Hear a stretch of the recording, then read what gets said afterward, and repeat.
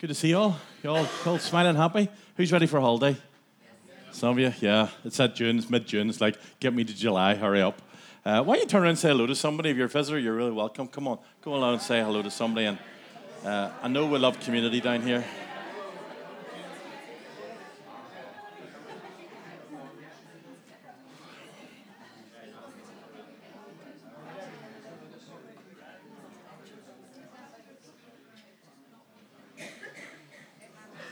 Good, yeah. Just our Kingdom Come conference. Just to really give that a bit of a plug.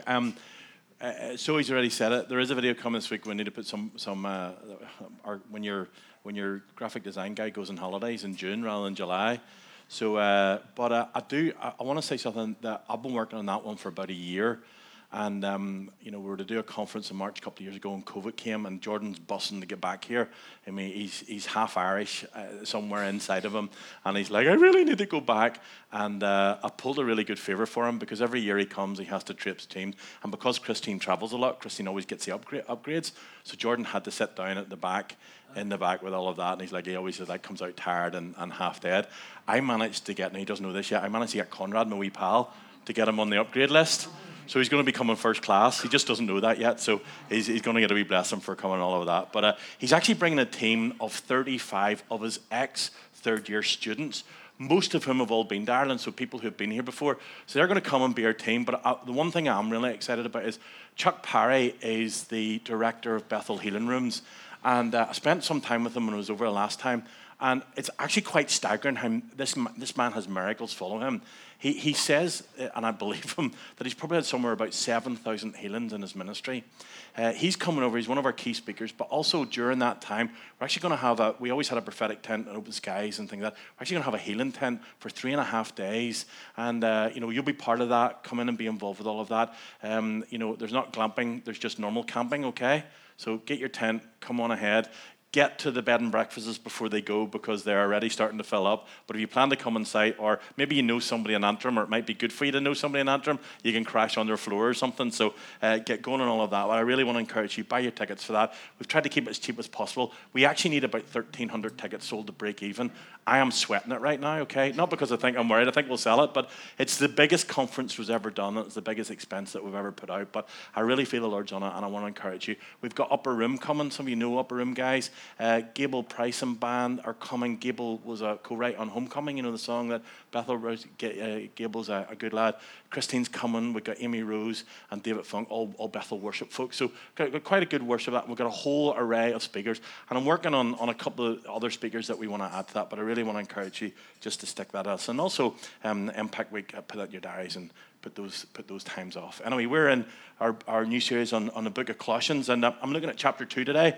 I know you had Julia last week; she was in chapter 3, so we're jumping about a bit, but hopefully that'll be okay, and you'll figure it out. And but the passage that I want to look at today is it concerns religious legalism in the New Testament, and I think the text potentially will hopefully recalibrate a little bit of what you believe. Now, I want to say this. This is actually one of my favorite passages in Scripture. Whenever I was at college, one of the things we had to do when we're studying Greek, I actually learned English better because if you don't know English, which I didn't, it's very difficult to learn decent Greek. So in order to learn Greek, I had to fix my English. But one of the things that I had to do was translate Colossians 2 into the Greek, only to be challenged and realize that some of the translations that were written today actually weren't accurate. So the NIV has some very massive inaccuracies, and you begin to realize that it challenges your thinking in what actually does the Scripture have to say. So it is important that we read through the lens of what the Scriptures are actually trying to communicate. But it's one of the most powerful writings that Paul, in addressing this church, writes on legalism. And Paul had never visited this church. He had never been to the church. He knew the church planter, but the church in Colossae was one of these churches that reputation was really going ahead of them. And they didn't have like what we have today, where you've got a community of 25 churches and you've got all different they had one church, and everybody with different ideas came to this one church. And Paul consistently must have like pigeon posts where he keeps his ear to the ground, because he seemed to know always what was going on. It's like me, I always know what's going on. But it's like, it's that ear to the ground to go, hey. And what he does, he writes these letters, and this is one of the greatest letters that if you want to understand this, is called Pauline theology. And Paul, maybe with the exception of Galatians, you see here in Colossians, these two incredibly deep, meaty Bible chapters and verses that, even though they say something in English, have this incredible depth behind them that you don't always get in some other of the letters. And Paul writes different letters. He writes letters that's kind of like as a friend to a church planter, hey, really encourage what you're doing.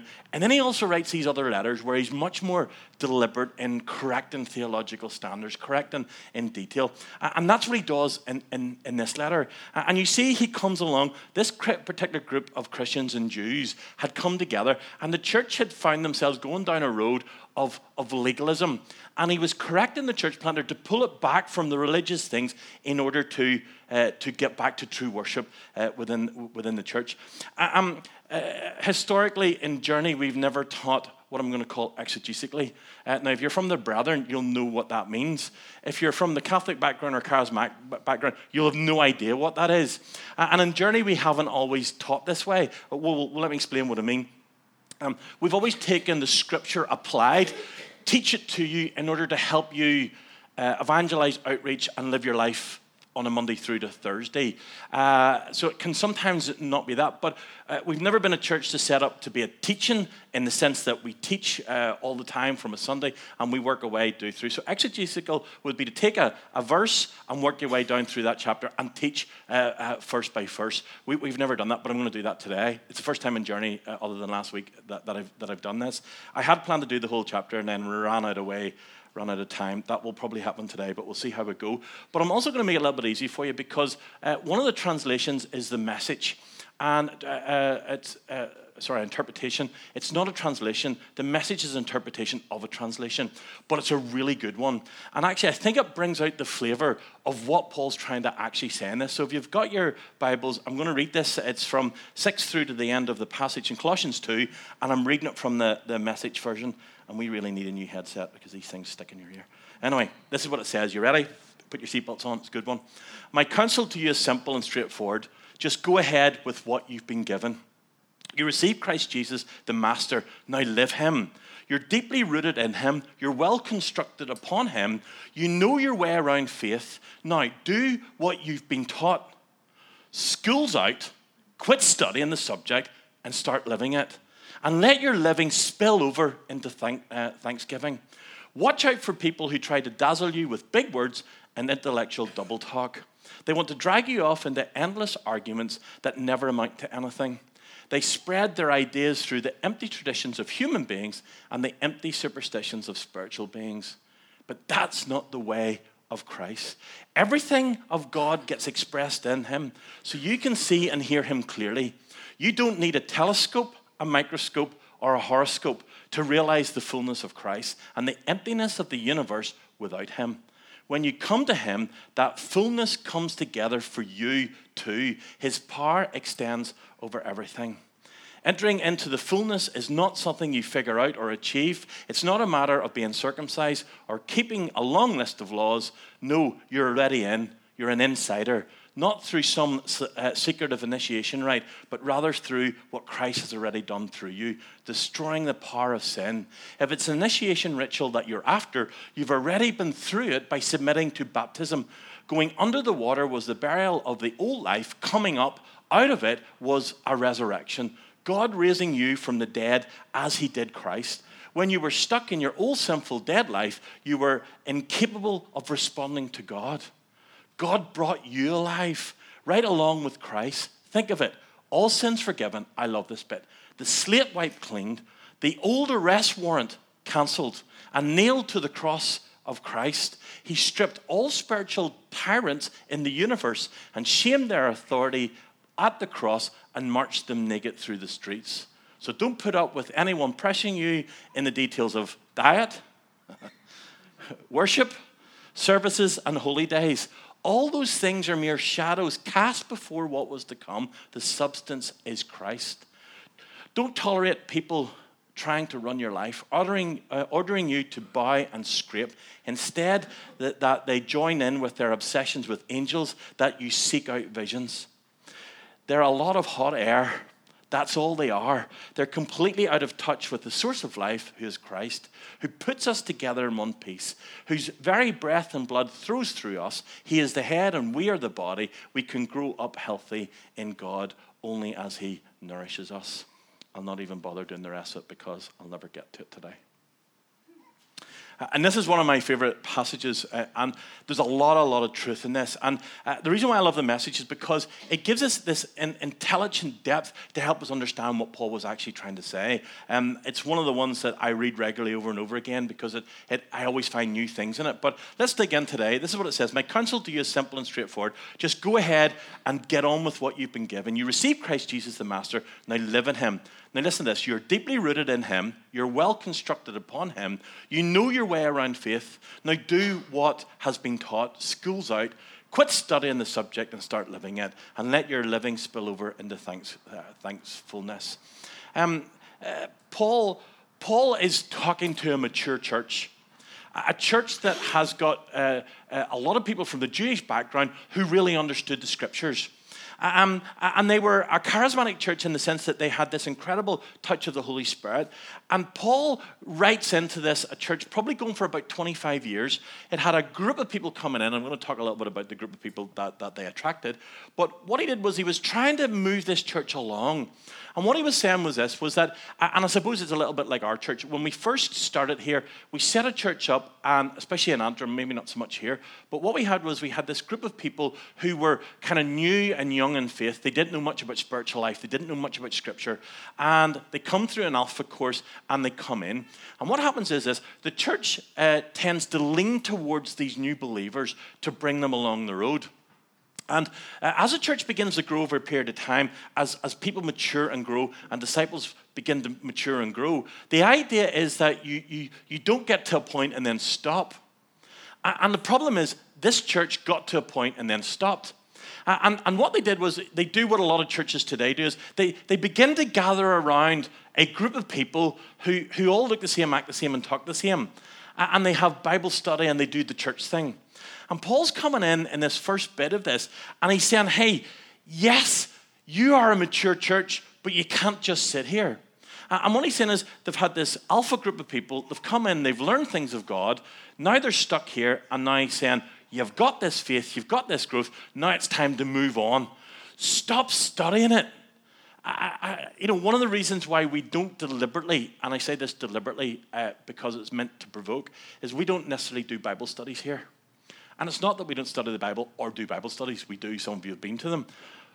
But one of the things that I think the church has had problems of over the years is, in Northern Ireland, we come up in a culture where education is by far too high on people's agenda. Now, don't get me wrong. We want to be well educated. You go to an African nation, education's really key for them. But we have this incredible high standard, and we're brought up in a culture which is teach me more, feed me more, give me more information so that I can learn to do what with? So that you have more information? That you learn things better? Or that we're meant to take what we're learning and then get out of it and go and do something with it?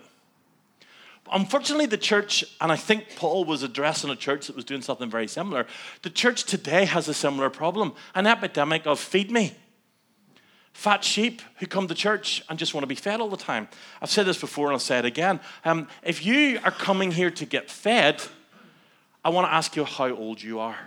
Are you 6 months? You know when you're in the pram feeding a baby and you got the carrots? Here comes the plane, open up your mouth. And the problem is, the church, as someone came into Antrim a couple of years back and said, yeah, I went to a previous church. I said, what church you go to? I went to a previous church. And I said, why have you left? Why are you coming here? He said, they stopped feeding me. And I said, well, you're not going to get fed here any different, so you may leave here too. And the idea is that you learn to feed yourself. I mean, if I was still feeding Ethan or Aaron at their age today, there would be a problem.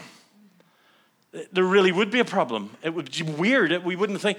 And yet the church, this is what Paul's saying. You're wanting this feed, you're wanting this food, but actually get out and do something with it.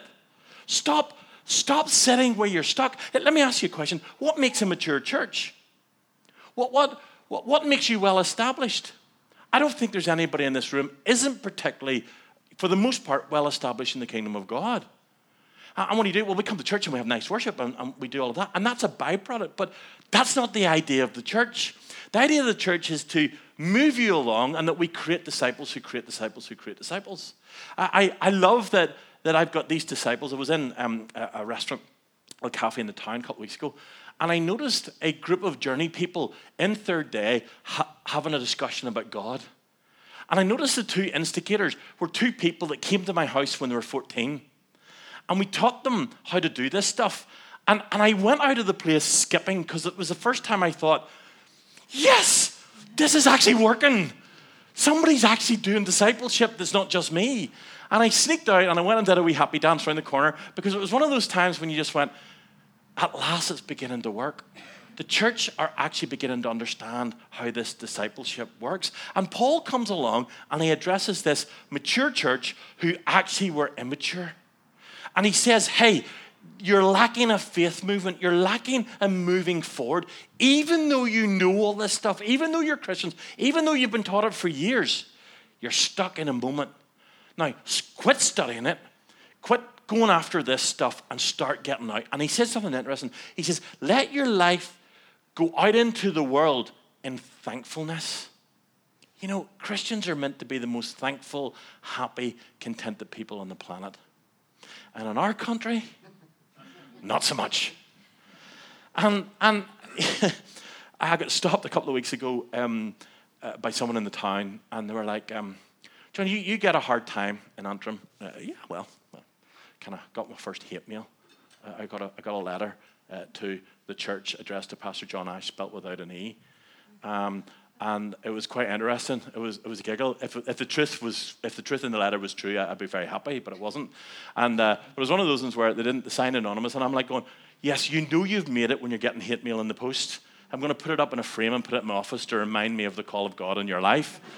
And you know, because these things, they literally don't bother me anymore. They used to. 5 years ago, that had sent me, but it doesn't anymore. Why? Because the moment you start stirring the pot and you start doing things in the community, if you're not stirring the pot, then you're not doing it right. You're too safe. And what do we like in Northern Ireland? We love our safety. Put your seatbelt on. Keep it safe. Don't confront. Don't challenge anybody. And then they meet me. Anyway. And what happens is Paul comes along and he's challenging this group of Christians who've been Christians for a long time to move forward. And I'm challenging you today. You've been around the faith for 30, 40 years, some of you. And you're going, is this it? No, it's not. And if you haven't found the next stage, then that's on you and not God. It's because you've went, well, I like my retirement, and that's for them young cubs to do. I don't want to do that. That's not what Paul addresses here. And the idea of being challenged in faith, and Paul challenging these long-term Christians, was that he wanted you to become disciple makers. I want to say this. You cannot do mass discipleship. I've tried. It doesn't work. Discipleship can actually, truthfully, only be done one-to-one. It can't be done in bulk. I have tried my best. It doesn't work. Discipleship comes when you sit down for a cup of coffee with Thomas and you lay into him.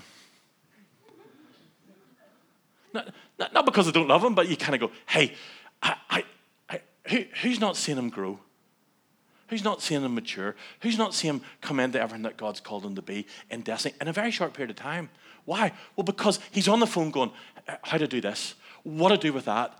He's pushing out and growing and hungry for what? More of the things of God. How do I do this? How to do this leadership thing? How do I manage difficult people? There's no difficult people down here. You should come to Antrim. I'll give you a few difficult people. You've got nice people down here. And but what am I saying in that? I'm saying that's the discipleship process. But that doesn't happen here.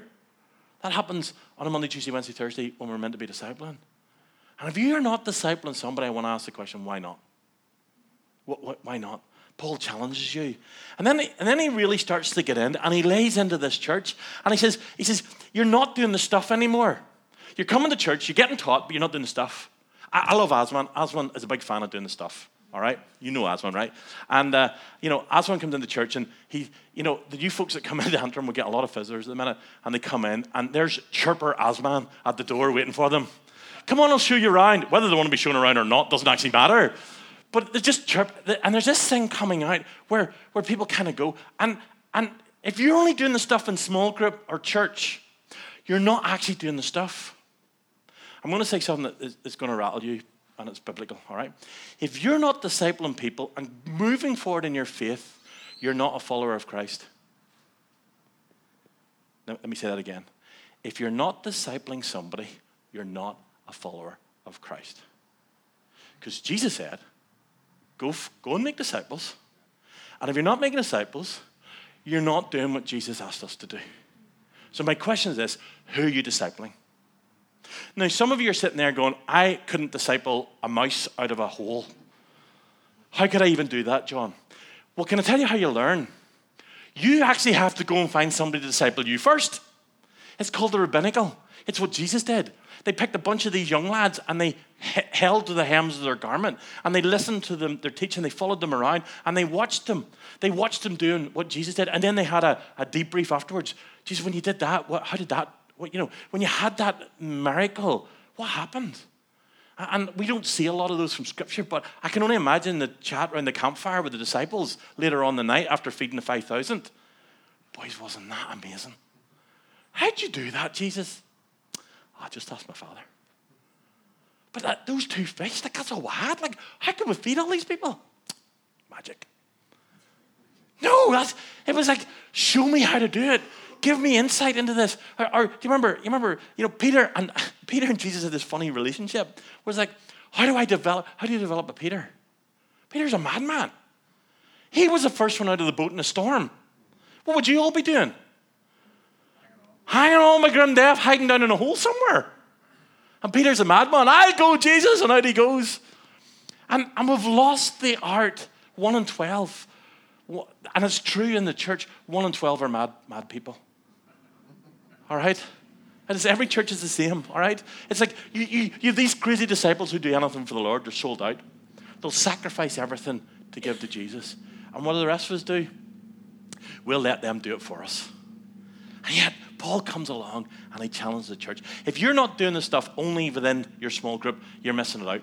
A couple of years ago, in our counselling room before we had our building, we were down in Antrim town with a crummy counselling room. Anyway, but I discovered next door, there was a girl who opened up a crystals and tarot card reading shop.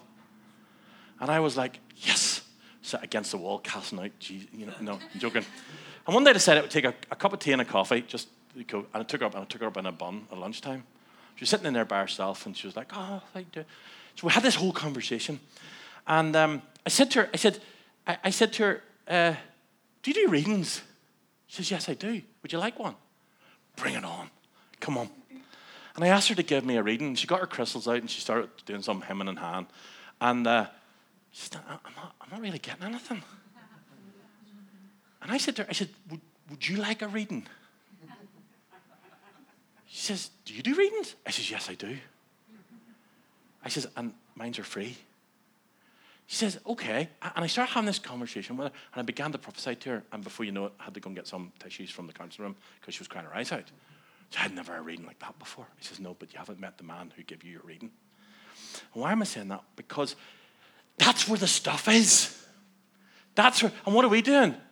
We're doing the legalism that Paul, who goes on to point out here, which is, can't go near that stuff, that demonic stuff.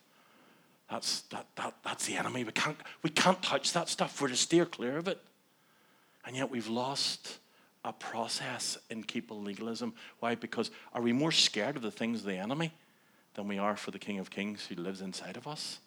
You need to learn to start doing the stuff. Get out of your comfort zone. And then it goes on in 8 to 10 and says, watch out for people who try to dazzle you with big words and intellectual double talk. Anybody ever done that with anybody? Maybe you are the person with big words and intellectual double talk. A few weeks ago, Audrey Nolan trolled our Kingdom Come site. Anybody see it? I don't know where you saw it. It usually goes pretty quickly. I like to leave them up there, but Gary takes them down. And Audrey Nolan, anybody know who that is? Stephen Nolan's mother, okay? Obviously a fake account. But they started trolling Julia. I'm going, yes, it's not me for a change. But they're giving Julia a hard time on the Kingdom Come site. And I started giggling to myself, and I'm thinking, 10 years ago, I'd have been in there like a shot. You've been down like this length on the keyboard warrior and getting into arguing. And before you know it, you're into some deep conversation with usually either a religious crazy or someone who hates the church. You never seem to get normal people on there when they have a debate. Maybe they're wise. And you see this intellectual double talk, and they drag you off into endless arguments that never amount to anything. They spread their ideas through empty human traditions and empty superstitions of spiritual beings. But that's not the way of Christ. Everything God has expressed in him so you can see and hear him clearly. You don't need a telescope, microscope, or horoscope to realize the fullness of Christ. The emptiness of the universe without him. When you come to him, your faith, the fullness comes together in you, and the power extends over everything. The church had a problem. This church.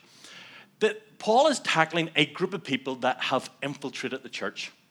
They were called the Judaizers. And you had these two very large groups of people that were in the one church building. How there wasn't a church split, though I'm sure there probably was later on. But at this point, there wasn't. And Paul, right the way through all the early churches, are realizing that there's this group of Judaizers that are really coming in with a culture of their own to come into the church and permeate the church. And we have a similar problem today. Now, I'm going to go into this, and this might offend some people, but since when did I ever worry about that? And many people leave the church today because it doesn't suit them. You see, back in these churches, they didn't have a choice. They had to get on well together. But Paul starts to tackle the church planter and the church to deal with the Judaizers. Well, what were they doing? Well, these were the religious zealots that were coming in, and what they wanted to do is they wanted to put all the Jewish rules, circumcision, new moon festivals, holy days, and they wanted to bring that into the church, and they wanted the church to observe their rules and laws and regulations. In the meantime, Paul's encouraging the church to remain faithful and true to the fullness of God, that you don't need to worry about these things. In fact, he says these things are a shadow of what's to come. And the reason why he said that was because it's not about keeping the law anymore. It's about understanding who you are in Christ and being fulfilled in all of that. And what happens is when people come in today, you leave a church, and we grow three ways generally in church in today's world, churches like ours. You mostly grow by transfer. It's like the transfer window in the Premier League's open at the minute. We need some new players. We got rid of all our donkeys. Hopefully they go away and stay away forever. But it's a transfer season. And church has transfer season all year. And what we do is, and here's what happens, is at the start, whenever we planted Journey Community Church in Antrim, we had about 60 people, and it was brilliant. We all thought the same. We worshipped the same. We had the same goals. We had the same objectives. We got together. We just were excited. And we got together in those early days, and we sung all the same songs, and the anointing was great, and it was fantastic. And then we started church, and we started opening up to other people, and guess what happened? Well, all these other people started coming in. And then the ones that were here started going, it's not the same anymore. Them new people coming in, destroying it for us. And what you began to happen, and we saw this, where we had all these cultures, different churchmanships, different things, coming in, and after a while, the person who'd been 40 years in the Baptist church, who has a little culture all by themselves, start to get upset by our culture. Because we have a culture that we set. And they come in and they start going, didn't do it like that in my church. It's not the same as it used to be. And someone said to me not long ago, we need to be doing communion every week. Someone said that to me about 2 months ago. I says, why? And they were like, well, I just think communion's really important. I said, I do too, but we do it once a month. Why do you think we need it every week?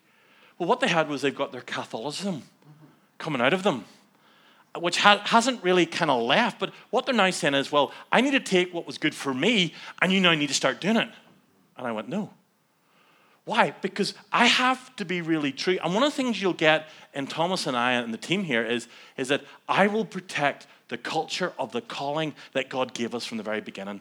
And I am uncompromising in that. And you'll get a grumpy John Ash if anybody starts to try and change that. And the reason for that is because what happens is you start to get this collective group of people coming together, and all of a sudden you get 50 little cultures in a room together, all vying for their own little world. And Paul tackles these Judaizers, and they come into the church, and rather than keeping the main thing, they started getting into these arguments. And they started having a problem with each other. And it didn't suit them. And they get hurt. And they didn't like the pastor. They didn't like the worship. And they didn't like us. And you see it today. And if you don't like the church you're going to, what do? Well, you just go and pick another one. These guys didn't have the luxury, which forced an awful lot of difficult conversations. Well, what do? Well, when we fall out, we just start a new church. I know I did that. All right? Now, sometimes there's reasons and sometimes there's not. But actually, it's how God actually grew the church. Church splits. We don't like them, but that's how the church grew. And after a while, you had some people theologically, well, I can't compromise on baptism anymore, so I'll start the Baptist church. And then we have the Baptist church, or the Presbyterians, or the Church of Ireland. And historically, you see the church for, why? Well, because the cultures that people really fought for hard became the core value. And the moment the core value theologically and orthodoxly got changed, the people go, well, I can't live with that anymore. And the church begins to separate. But Paul says, no, we're meant to be united in Christ. And if you stop bringing your wee culture and your ideas and your understanding into this mix, actually you'll learn something in the unification of my kingdom, seeking it first, that God actually begins to transform our lives from within. Do you know, I say to the team here regularly, I says, one of the difficulties that pastors have is we do have to deal with difficult people sometimes. All right? Yous are all lovely. I'm not talking about you. I'm talking about Antrim, okay? But sometimes you get someone coming in and they're like, and sometimes you just have to learn to say, no, that's not happening. No, why am I saying that? Well, because if the culture, thanks, if the culture is not set by what God has asked us to do in a calling that's much bigger than just your culture, what happens is this: you will get very disappointed very quickly. And we see these arguments develop. Have you ever noticed how endless arguments are actually a sign of an immature believer and an immature church? And I think sometimes people come in and they want 52 life-changing messages over a year and 52 life-changing worship sets every year. And you want it to be on the mark every week. And the problem is you can access thousands of sermons at the moment online that 25 years ago you couldn't do. And then what do? Well, Thomas isn't Steve. You know who I'm talking about, Steve? Steve Furtick. You know him? John's not Chris Valentin. And what we do is we begin to compare, and we look at a virtual church and we say, well, why couldn't we have that here? No, because if that's what you think church is, you've got this all wrong. Do you know, faithfully going to church, any church that I committed to, 16 years in the Catholic Church, 4 years in the Presbyterian Church, I've been about a bit. 3 years in the World Church. Anybody know what that is? That's the backsliding stage, okay? Half out, all right? And then you come back in the church and you commit in the church. And I went to a church, and then I went to CFC. I was there for 23 years, and then we're in Journey. And whatever you commit to, even when it's rough. Even when the going gets tough. Even when the people don't like you or you don't like them. Because there's something to be taught in maturing you when you learn how to deal with difficult people. I always say to our team, when a difficult person comes in, look after them well. Learn the skill set of loving them, helping them, and discovering them. Why? Because if you don't, God's got a sense of humor. He sends you 6 more. And what happens to this is our local community do not need another bickering church. They have seen it endlessly. The news is full of churches at the moment that are just falling apart out of endless bickering.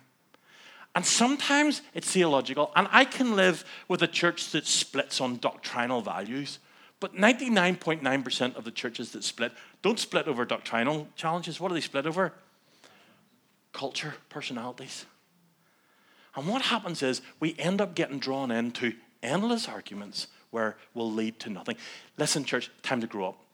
We need to get past this. The second thing that Paul points out here is don't go Lone Ranger. he challenges the church here that this idea of someone getting an idea. Can I say this? If you ever see a ministry that said something like John Ash Ministries, worry. Okay? If you see an independent soul with a ministry, you only need to go on some of the God TV channels just to get a good hunt of that. If you see somebody promoting their own ministry, panic. Run away for a mile. Now, I'm not saying there's not some good people that have that. I think there is. But generally speaking, that's not what God set the church up for. We're actually called to bring our gift sets in, and we actually have the ministry of Christ together in the fivefold ministry. But for too much, what happens is when you've fallen out and you can't get the arguments right anymore, you then go off and you go and do your own thing. And in Northern Ireland, we just seem to be really good at that. I was reading a thing this week on revival that took place during the Harland and Wolff revival. And all these people lived up the Shankill Road. And when the Harland and Wolff revival happened, I think it was probably 50s and 60s, what happened was there was 19 churches on the Shankill Road. 7 years later, 141 churches on the Shankill Road. Now, I began to study it thinking, wow, that was serious growth. But I discovered that it wasn't. It was just people falling out and starting a new church. And it seems to be the Protestant way. Catholics aren't allowed to do that. It's like, yeah, I'm falling out with the Catholic Church, going to start my own Catholic church. You can't do it. And what happens is you end up going to church, you get disgruntled, and then you don't go to any church. Because they're all rubbish and the people in them are all rubbish. And I've seen it 1,000 times. You end up going rogue. And well, I don't need to go to church. I can watch online. Yes, you can. You can do that. There's plenty of those things to do. But you'll not grow. You'll not flourish. And there's something getting a mix. And I always say down here is an interesting mix. You're like a box of chocolates. You never know what you're going to get. And everyone's a little surprised when you bite into it. And I love that. I love that that's what's here. But can I say, we're 60, 70 people regularly on a Sunday. I think there's about 95 adults and about 45 young people on the Church Street books that belong to Downpatrick, okay? But in a few months' time, we're going to be moving to a new building. We're going to put the all singing, all dancing stuff in there. At least we're going to try. It's a bit different now. and what's going to happen is people are going to see something change, because at the minute we're kind of weird things down here. But after a while, we begin to go and we start reaching out to the community, we start doing more of this stuff. After a while, they're going to say, and guess what's going to happen? 50, 60, 100 little cultures are going to start coming in here. And many of you know you have your own culture. And the problem with going rogue sometimes is this, is that you have a culture all to yourself. You ever notice that? And some people have got nice cultures, and some people have not so nice cultures. And if you come in here having been burnt by 3 other churches, and you have a little bit of bitterness and toxicity because of failed church leaders in the past, I guarantee you, if you don't sort that out very quickly, guess what happens around here? We'll be number 4, and you'll be off again. And you have a culture, whether you like it or not. It's called a personality. It's called what comes out of you. And Paul actually, without kind of going in it, subtly tackles the people's culture. He says, Christ and the church has a culture. But if you come in with your culture and what you think needs to be done, and right, Christ is going to win and the church is going to win every time. And if you don't understand that when you come into this place, if you don't deal with your nonsense very early on, you will surely get disappointed and off you go again. And I have serial church bouncers. Everybody know what I'm talking about? We've had people that leave. I've come to Journey Antrim. They leave, do the circle, come back again. Have left us, are doing the circle, and are back now for the 3rd time. And you're like, it's like Dougal, the Magic Roundabout. Anybody remember that? Sippity. And you're like, deal with your stuff. Because it's the hurt in your own culture. Can I say this? If you've come here with a culture that's been 40 years in another church and you want us here to change to you, I'm going to say it straight, it ain't happening. And if you then get upset with that, you're going to get upset with me, and you're probably going to take yourself off. And I would encourage you to do that. If you've been 40 years in a traditional church, you come here and go, well, you should do that in my old church. Why aren't you there? Well, you should do the worship that way. Yes, why are you here? And I am being a wee bit flippant, but I want you to understand something. This is what Paul's trying to get to. And the Lone Ranger thing is really important. You see, the struggle and the growth in discipleship comes when you go through hard times. Honestly, you grow more in the difficult days. If you don't like difficult days, I challenge you to have a few difficult days and enjoy them. It's a weird concept. I didn't always think like that. I didn't want difficult days. Now I thrive in them because you learn something. I was saying, I see Julia for counselling, but I've started seeing Mark, who's her boss. He's over in Puerto Rico. And Mark's an interesting fellow. I know him one day to do a counselling session with him. And for an hour solid, he talked about shale gas in the Gulf of Mexico. But yeah, and he went into detail, how many pipes there was, how the gas worked, all these things. And he says, right, see you next week. And away he went. And I come off the call going, what in the name of goodness was that all about? I come on here to get my soul straight, and you're talking about shale gas in the Gulf of Mexico? And all week it disturbed me. All week it rattled me. All week I was like, what are you at, you crazy man? And I got on to him, and he'd come on the next week. I was ready for him. You're wasting my time. And he just sat with a wee giggle on his face. And he said, John, what have you learned through this? I says, that I don't really want to know anything about shale gas. He went, exactly. He says, it's easy to do the things you're good at and the things you want to do. But true growth comes in doing the things that you don't want to do. And I thought, I've learned something today. I started to watch YouTube videos on shale gas in the Gulf of Mexico. If you want to know anything more about it, I can happily tell you. Studied it intent.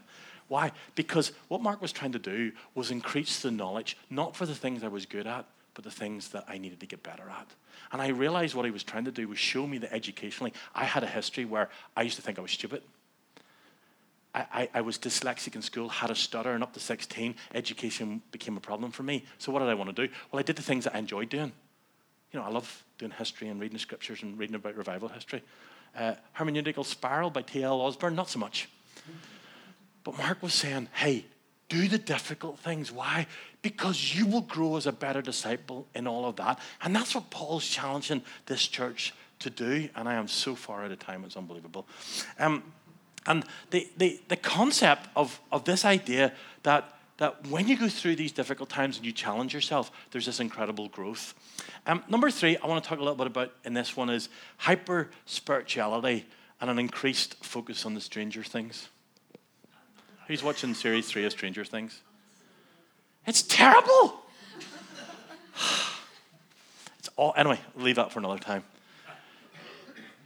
But Paul comes along, and he's not only having a go at the Judaizers and the law. He comes along and he goes to the crazy charismatics, and he has a dig at them too. And over here we've got the Jews who are, get your circumcision and get all of your law sorted out, and you need to observe the new moon, and over here. And then he comes over here and he says, see, you guys are obsessed with angels? He says, you're mad too. Stop it. Visions and dreams, stop it. You're going to end up down some weird, fluffy, wuffy, charismatic la-la land called Narnia. And he has a dig at both sides.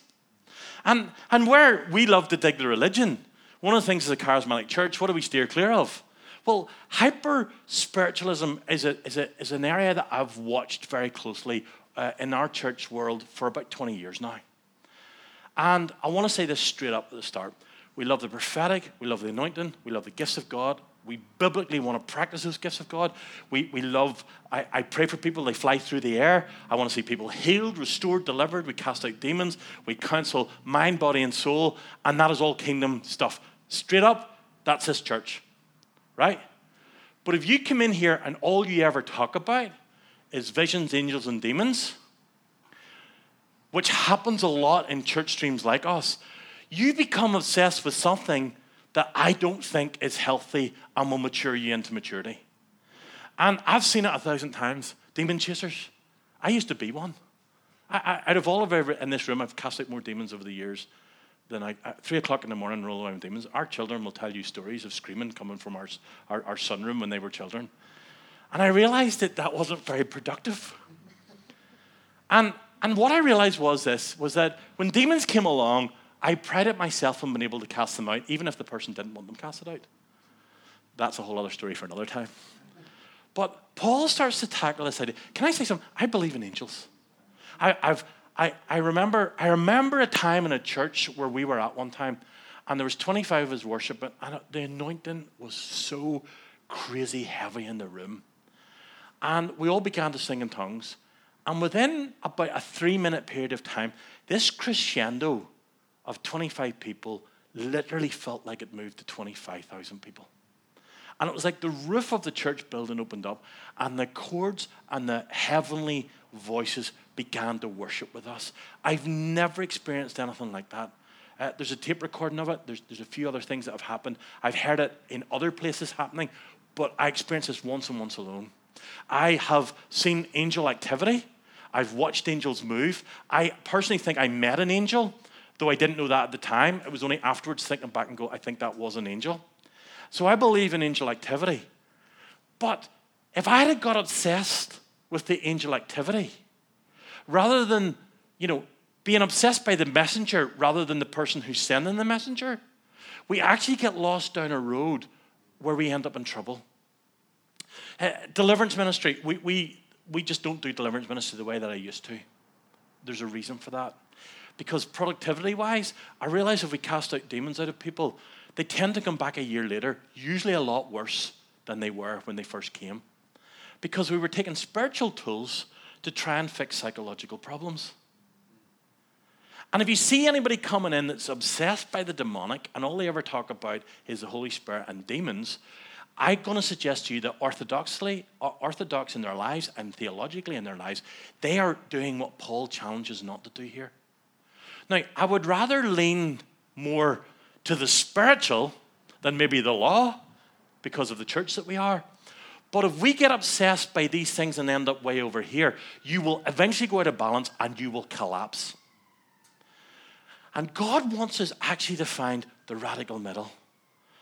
We grow more when we find His presence, His place, when we understand that if you're chasing the miracles and not the miracle giver, you're going to end up in a wrong place. Now, hear me. The miracles are a really good sign of the activity of the miracle worker. But I have seen people obsessed with the miracles, obsessed with spirituality, obsessed with the demon world. And you ask them to quote John 3:16, and they can't. Or have they ever led somebody to the Lord? And they say no. Are they discipling anybody? No, because they're that busy casting demons out of them. That you will lose your way spiritually. And Paul tackles this. And finally, as I have 14 other pages to go,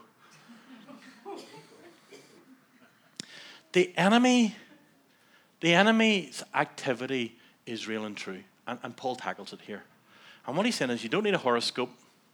You don't need a tarot card reading, a telescope or a microscope to understand the things of the world. And he tackles this idea here in Scripture that the spiritual activity of the church needs to be really true and solid. Why? Well, because a lot of people out there just think it's weird. Like some of the church stuff is weird. Like, don't get me wrong. I remember going to Spring Harvest in 1996 with a group of Presbyterian kids. And we were going to Ayr in Scotland, and we'd gone on a boat, and me and a couple other leaders had drove them over there, as we'd done every other year. And we were late off the boat, and I said, leave your bags here, I'll assign your room, put your bags in the room, and I'll come down to the meeting where the young people were later on that night. So we spent an hour fixing all the rooms, got them all sorted out, got their keys all sorted out, arrived into the room, and there was a 6'2" African bishop, mitre and all, praying for people.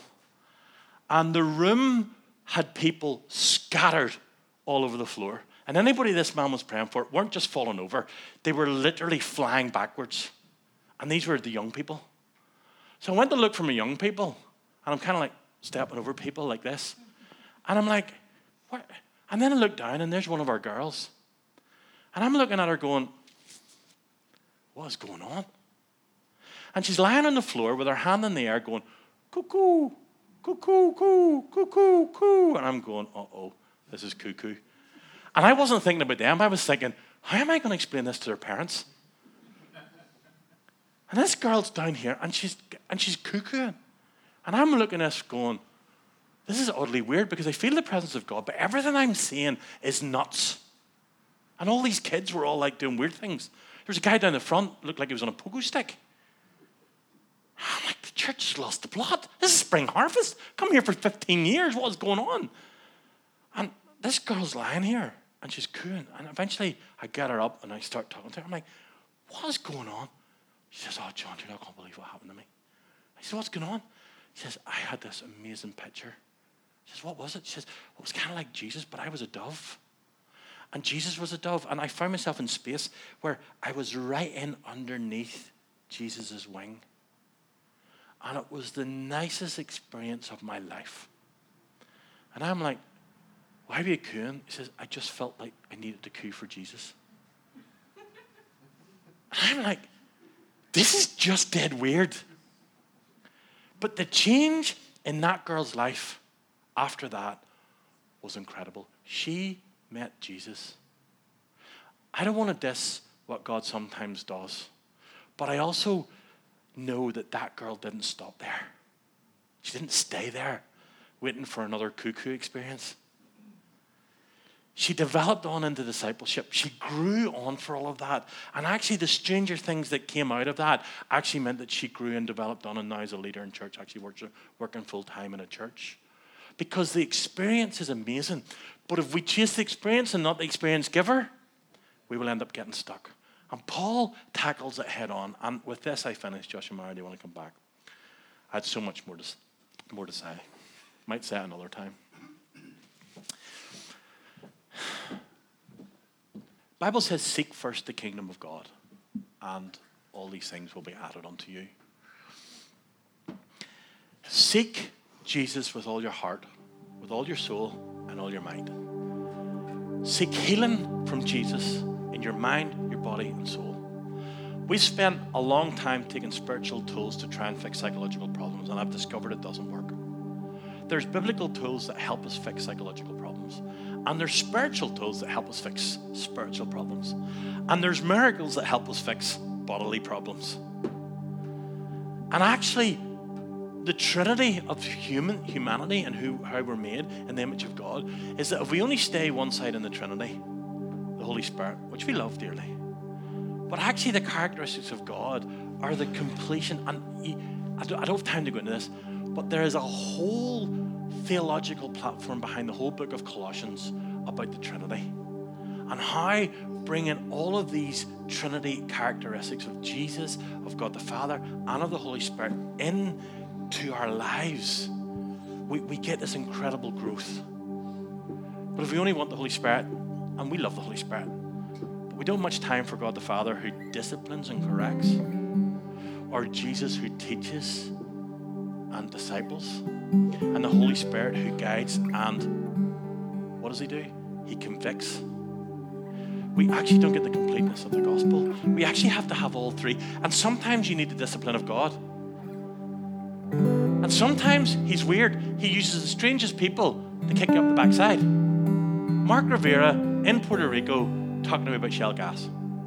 I rest my case. And yet, you learn, you grow, and you need to be hungry for growth. You need to be hungry for God. You need to be hungry for all of these things. And if you're only hungry for one, you'll fail. And Paul hits this off. Stay out of spiritual arguments. Can I say this? If there was a bee's nest in the corner of that room, or a demon's nest in the corner of that room, you know what I've discovered? Demons are going to be with us until the last days. I used to go and take big bricks and have great rejoicing in throwing bricks at those demon nests. Well, guess what happens when you start throwing bricks at demons' nests?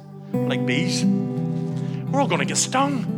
And you're out that door flapping bees off your head. And yet Jesus said, these things are part of the picture.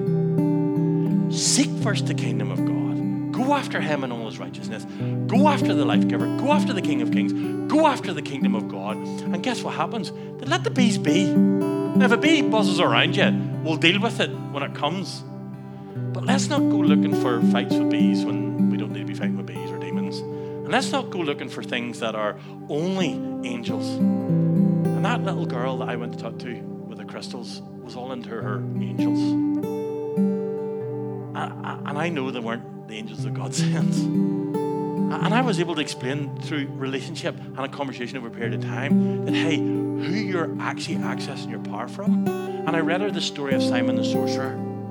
And I said, there's spirituality and then there's spirituality. And what you've got isn't true like you think it is. She was so eager to learn. You know what to learn? The world is eager to learn spiritual things. But if you're weird, they'll run a mile. But give them Jesus. Give them the healer. Give them that. And get excited about doing it. Why would they not want to follow him? The problem is, what's your culture coming out of you? If you look like a grumpy bear when you go in the shop, or don't have time for people, if you ever just watch it, if you're ever in Tesco's or Asda or wherever it is you go, Sainsbury's, take a look at the checkout. Just have a look at the people. Don't go to self-scanner. That's for wimps. Go take some time in the queue. Have a chat with the teller in the bank.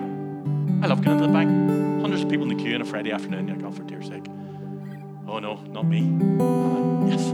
I clear out an hour in my diary. Let's see how many conversations I get going. You get excited about having conversations in the queue. And they don't need to be amazing. And guess what? After you go back to the bank a few times, guess who's in the bank at usually the same time you're in there? All the same people. And after a while they get to know you and go, and you develop relationship and you grow and you develop it and you grow and you develop and you grow and you learn a bit more and you grow. But if you just come to learn, you're stuck. If you're just living after the demons and the spiritual, you'll get stuck.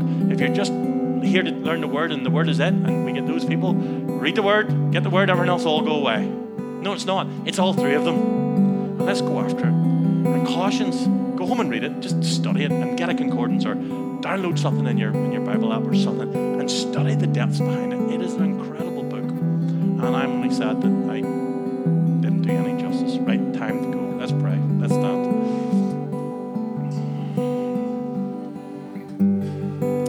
Father, I thank you for a mature church. And I pray today you'd make us more mature, Lord, more eager, more keen for you, God. Let us seek first your kingdom and all that we do, Lord. And the lessons of the church in Colossae is that we just know you in your fullness, God. Help us to live in and walk in it. School's out. Help us to not want to live here anymore, but to move on into your kingdom.